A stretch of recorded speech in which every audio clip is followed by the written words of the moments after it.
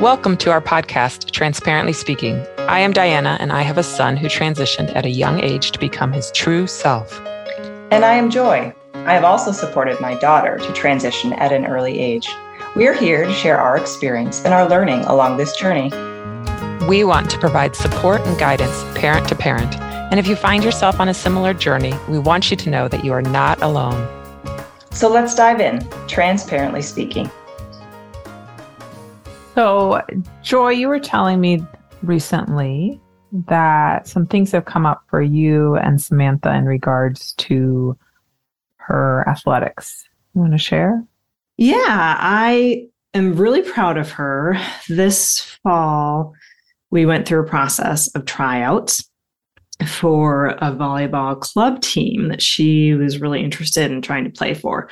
So she's been playing volleyball the last couple of years and absolutely loving it. The team she chose to play on last year wasn't as competitive, and I think she was a little disappointed in the level of play, and she really wanted to strive to play for a more competitive team. And so we went through that process. I'm really proud of her. She made the team that she wanted to be on, and I'm starting to think about, what does that mean? In terms of what do we need to be thinking about, if anything, in terms of how sports shows up for us, meaning we've been continuing to be in this space of undisclosed, not informing people, because why would they need to know? And Samantha turned 13 just a month or two ago. And what I'm starting to learn is I started to do some research is that 13 seems to be an age where people seem to think it's relevant for them to know about her gender status. And to date, just to be clear, she's been competing on girls, quote unquote, girls teams, correct? Correct. Yep. She's been competing. There's kind of in our location, there are these feeder teams for high school. I'm still trying to figure out how sports is working these days, because when I was a student, it was like there was just awesome after school athletics available. And we just went, there and did whatever sports we want to try. And apparently that happens in high school, but not really in middle school. So my kids are in middle school now, and they have feeder programs for the high school. So she's been doing that. There's a couple different schools that combine to get girls together to play volleyball. Fantastic. And then last year was the first time we did this club sports thing. And this year, the extra level of consideration is my mind, simply just because I know the level of competition. That was one of my questions. Was it the age or the competition? I think it's the level of competition that made me think about this, as well as I was filling out the real thing that made me think about it as I was filling out the form. There's all these forms you have to fill out, right? When your kid chooses to play athletics. And one of them is the medications. So I had to make a conscious choice about, am I informing them or not about the medication she's on, both her blocker, and she started estrogen this summer. So I had to make a conscious choice about that. And then there's, is there anything else we need to know? And we note her gender. And to date, I have not shared any of that. Even I'm trying to remember, I think even this summer at camp, we didn't share any of the medical information because it wasn't something, there wasn't a prescription or anything that, she needed to be taking. So we didn't share any of that. And so honestly, it was the first time that was kind of brought to my mind of like, who needs to know, or how do I need to be navigating this? Right.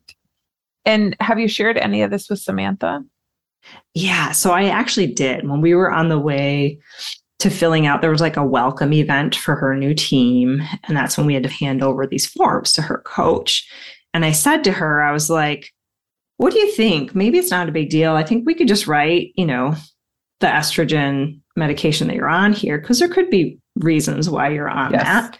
There are other reasons. Mm-hmm. Yeah. So that's what I shared with her. I said, what do you think? We can just put that down. And she was like, okay. She just trusted me, right? She didn't think any more about it. So that's the extent to which we talked about it. And I have not talked with her anymore, though, about what I'm kind of discovering. This is all sort of new in the last week or two. So what have you discovered? Yeah. So what I'm discovering, my initial path or plan was to reach out within our club organization. So I wasn't going to go directly to kind of the leader of this particular team or club. I was going to go up a level. So I started by reaching out to the executive director of this regional organization to ask about policy and procedures because I couldn't find anything online. Honestly, I'm glad I've not heard back from them yet because as time went on, I started thinking, oh, well, let me look at the next level. So in order to participate in this club, we had to join USA Volleyball. Mm-hmm. And USA Volleyball, what I'm discovering, does have gender competition guidelines. So that's interesting. And it's in alignment, it seems like, with the high school athletic requirements. For our state, right? For our state, exactly. So that's why I was like, oh, well, when do I have to do it for that? Because I was thinking, well, that's high school. Okay, great. I still have, a year and a half before we're there.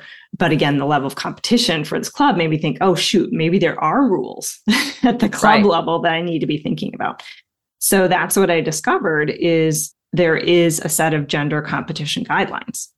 And bottom line, big picture, they have policy to say, they want to be supportive and transgender athletes must request permission to participate by submitting a request. Apparently, there's a chair of a gender commission, and their intention here is, they say, I'm going to just read it. It says, the vast majority of athletes are expected to compete as a member of the gender noted at the time of birth on their birth certificate. Ooh. The goal of the USA Volleyball guidelines is to permit athletes to compete in the gender with which they identify while maintaining competitive equity. So athletes who wish to compete as a member of the gender opposite that assigned at birth must notify USAV of their intent at least 6 weeks prior to competition in which they wish to participate. Sufficient documentation must be provided to permit the GC stands for the Gender Commission, apparently, to determine the applicant has taken necessary steps to transition to their adopted gender. So I've got requirements here, and I'll walk through that here momentarily. But really what I was trying to figure out is, okay, so who am I disclosing to, and how will that level of privacy be maintained? So all I've done actually earlier this morning, I just sent an email there's some general email addresses. I was looking to see if there was a gender diversity point of contact for the organization. That's where I wanted to start first. But I've contacted both this Gender Commission email request and a member services person. And the way I'm positioning it is, I'm saying, hello, I'm writing for support and guidance. My daughter recently turned 13 and joined a competitive club team. I've read the guidelines, understand we're required to request permission for her competitive participation in the gender with which she identifies. So I explained my daughter identifies as a girl, though she was born with masculine sex characteristics. We transitioned her at the age of 5 and have supported her, in living in alignment with her identity. She does not disclose her transgender status. And I'd like to understand how USA Volleyball navigates this privacy of our data and information with the regional clubs. So that's how I'm starting, actually, before I even provide the information they're requesting, is I want to understand how they navigate this and what that means in order to then figure out how I'm going to navigate it within the club itself. Mm-hmm. Yeah. And I think that's such a great strategy to go to the top, go to the top first for that privacy reason. I mean, if they're the ones at the end of the day that are going to make the decision, then what's the least number of people that need to know if that's what is desired? But I'm also curious about who is in charge of this gender commission. Is it a healthcare provider? Is it what is their background? I'm super curious about that too. I cannot figure out who's involved on the gender commission. The email address actually says chair@usavgender.org, but in their organizational structure, they have a leadership and staff, and I don't see anything in there referencing a gender group or governance area. So I too am very curious about that. And is there a phone number provided? There's not. I wish there was. Ooh. Yeah, because that's often the most secure way of anonymity that you can possibly do, is just call and ask a general question on privacy, but they're forcing your hand to share an email. I know. So I'm not finding any phone numbers. That's exactly what I did when I started with the regional, is I left a voicemail with a phone number. And I even thought about anonymizing my phone number, right, by doing the *67. It is interesting, and I am really curious to hear what I hear back. But what I'm discovering, and I guess the thing this is even just bringing up, is this broader question of right now, sort of these are the rules within our state or within this broader club type organization. And I started digging even into our high school sports, our state's kind of rules. And I'm finding it interesting. I'm not questioning why they do it, on board even with providing the data that's being requested. And it is significant. Yes, it's a lot of information, which I just want to say real quickly to our listeners that I looked up the policy for our state soon after Clark transitioned, which was 2013, and there was nothing at the time. So as you found out in 2018, they wrote a policy. I don't know if you want to share about that policy. Sure. Well, I think it's really similar. I'm going to start with USA Volleyball, which is maybe a little less level of detail. So these are the things that I have to do. So we will submit a statement that the individual, the athlete, wishes to compete in the gender opposite of that of their birth. For minors, the parent must also submit a similar statement. So I guess we have to submit 2 statements. We have to have a statement from treating physician and include medical records. We have to have lab reports of testosterone levels for athletes over the age of 13. And there's some more detail about that. And it says once the gender commission has received all the required information, they will complete the review within 10 days. So the context they provide here about hormones is they say androgenic hormones may possibly provide transgender athletes with an unfair competitive advantage. Yeah, they're referring to testosterone for our listeners. Yeah. And so they say it may require athletes to provide documentation of appropriately managed therapy at the time of initial application to compete. And then it says after receiving approval that individual can compete with their identified gender, documentation must be resubmitted and approved prior to the start of each season. Mm-hmm. Now, I just want to point something out here, because the high school level stuff's very similar with a little bit additional documentation. So it's a letter from the student. It's a letter from family and friends and community members verifying their gender identity, but it's written as gender identity and expression, which we know, Clark's a great example, that expression doesn't always align with identity. And they're asking for notes from healthcare providers, the physicians, the psychologists, and the labs. Like, just take a moment to think, even if your child's not transgender, handing over all of these records to somebody who has no medical background to scrutinize. Now, on one hand, I get it. I don't get the level and the amount beyond, like, if a physician says they have been consistent, like, this is who they are, I vouch for it, they're under my care, even a therapist, and here's the most recent levels. But, like, they're asking for everything. And, like, why? So that if someone comes at them and says this is unfair, that they have all this information, right? But it's like, what happens when your child is not transgender and they think the level of ability is unfair? What are they going to ask of your child? Because this is a lot. It's more than what they need, but I get that they're trying to cover themselves. Yeah.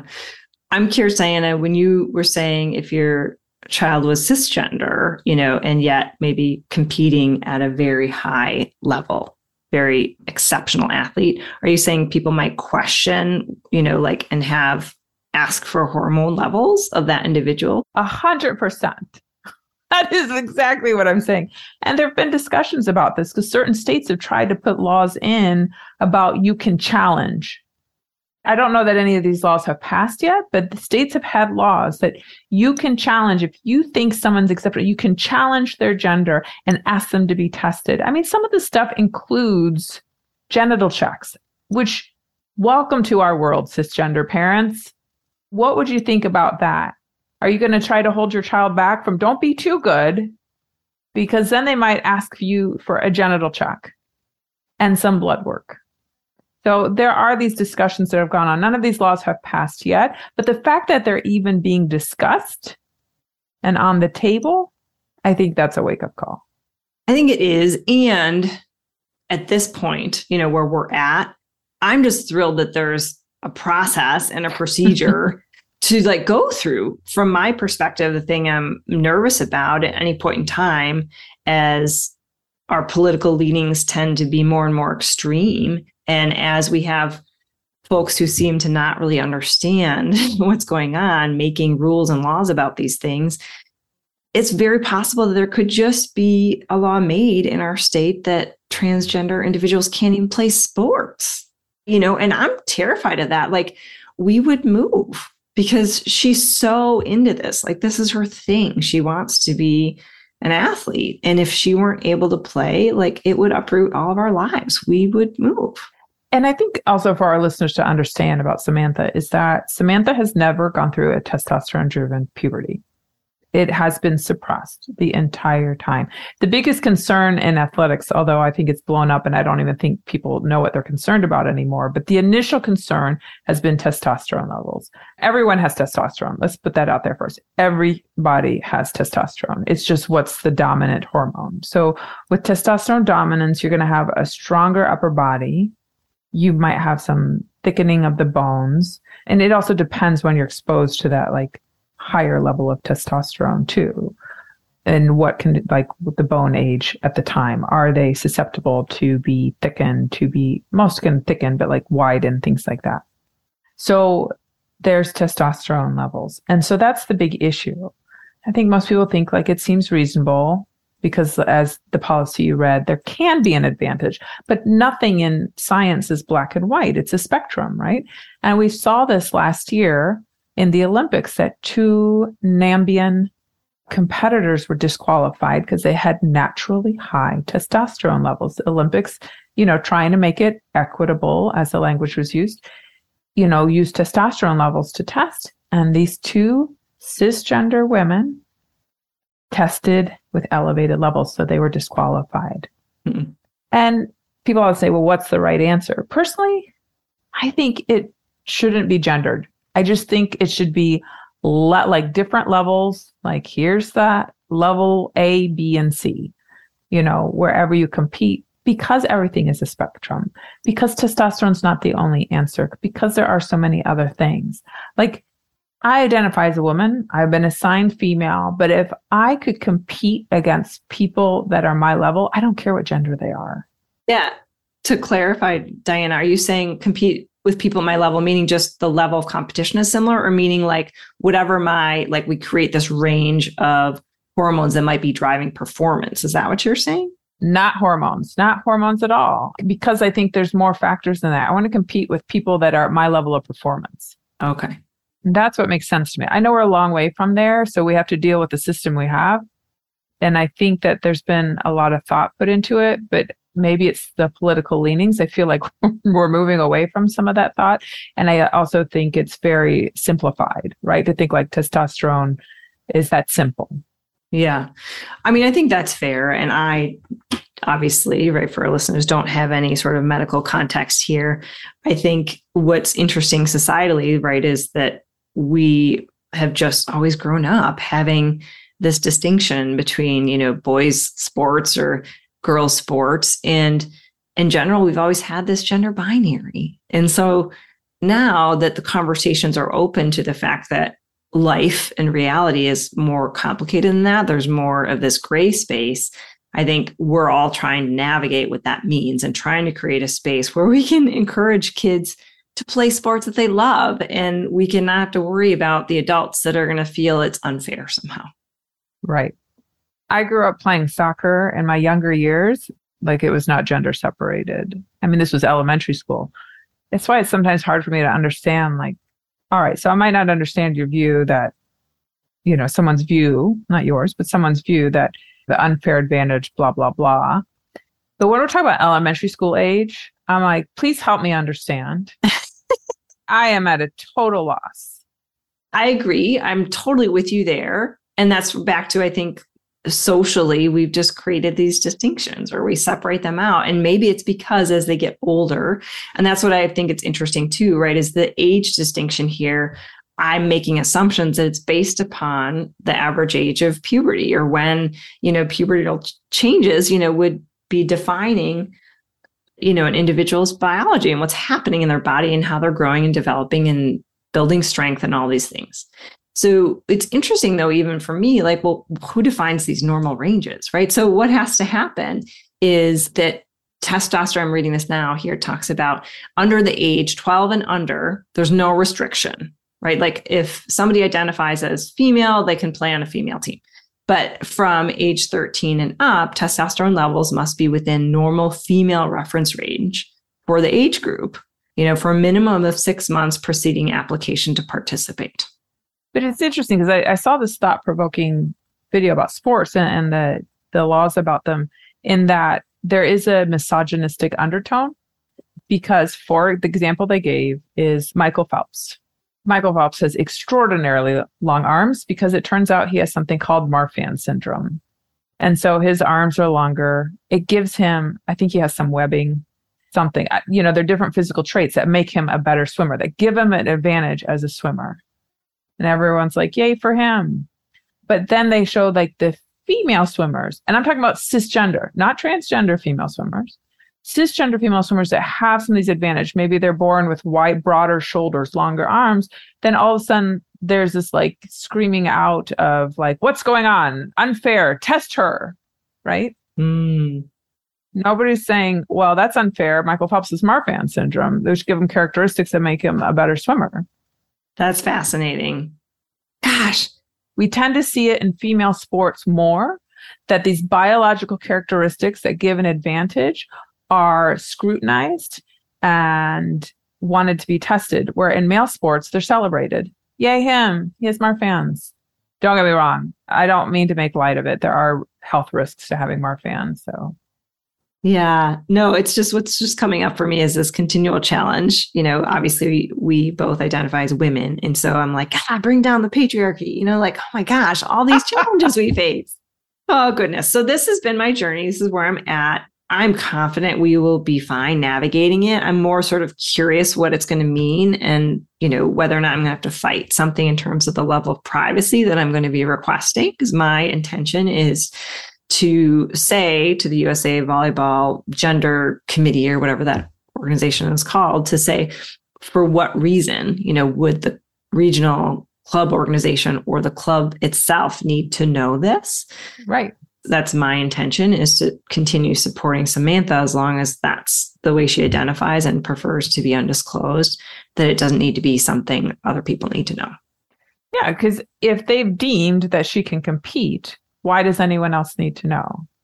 But I also think I think about like getting Clark into camp. It was very different this year, but originally a few years ago, it was like, all right, he can come and be in the boys' cabin, but we have to let everyone know. For us, that's where we drew the line. Like, then we're not coming. You may not know the answer to this at this time, but I'm wondering where that line will be for you. Yeah, I think that's really interesting. And I personally, I don't think I have a line. I think that'll be a line that Samantha needs to draw. What's going to be more important for her?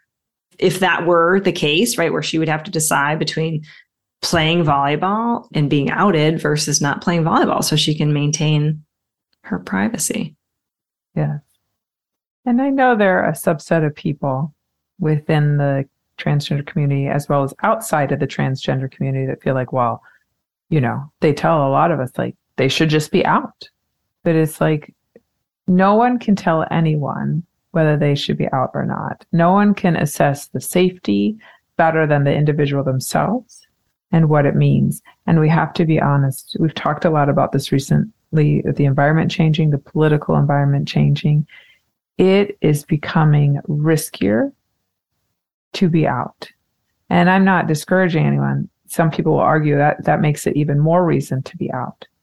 And I will say in the parent circles, the parents that have been out and fighting have said to those who are not out and fighting, choose wisely. It is not the same environment. There is a lot of risks. There's a lot to deal with. So again, back to the point where you may sit there and wonder as a listener, well, shouldn't she just come out and fight the fight? But I don't think anyone can decide that except for Samantha. and you, Joy, and your family.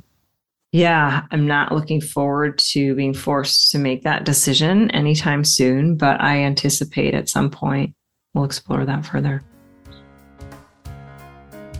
That's a wrap on this episode of Transparently Speaking. Thanks for joining us today. Join us again on the 1st and 15th of every month for our next podcast. Thank you to Filter for our awesome music. That's PHILTYR. Check them out at Apple Music, YouTube Music, Spotify, or anywhere you download music. As a reminder, we welcome your feedback and questions. Email us anytime at transparentlyspeakingpodcast@gmail.com. If you're taking something away from our podcast, we'd appreciate if you take a moment to provide us a review. The more listeners and reviews, the more people we can reach and support. Thanks in advance. Cheers from Joy and Diana.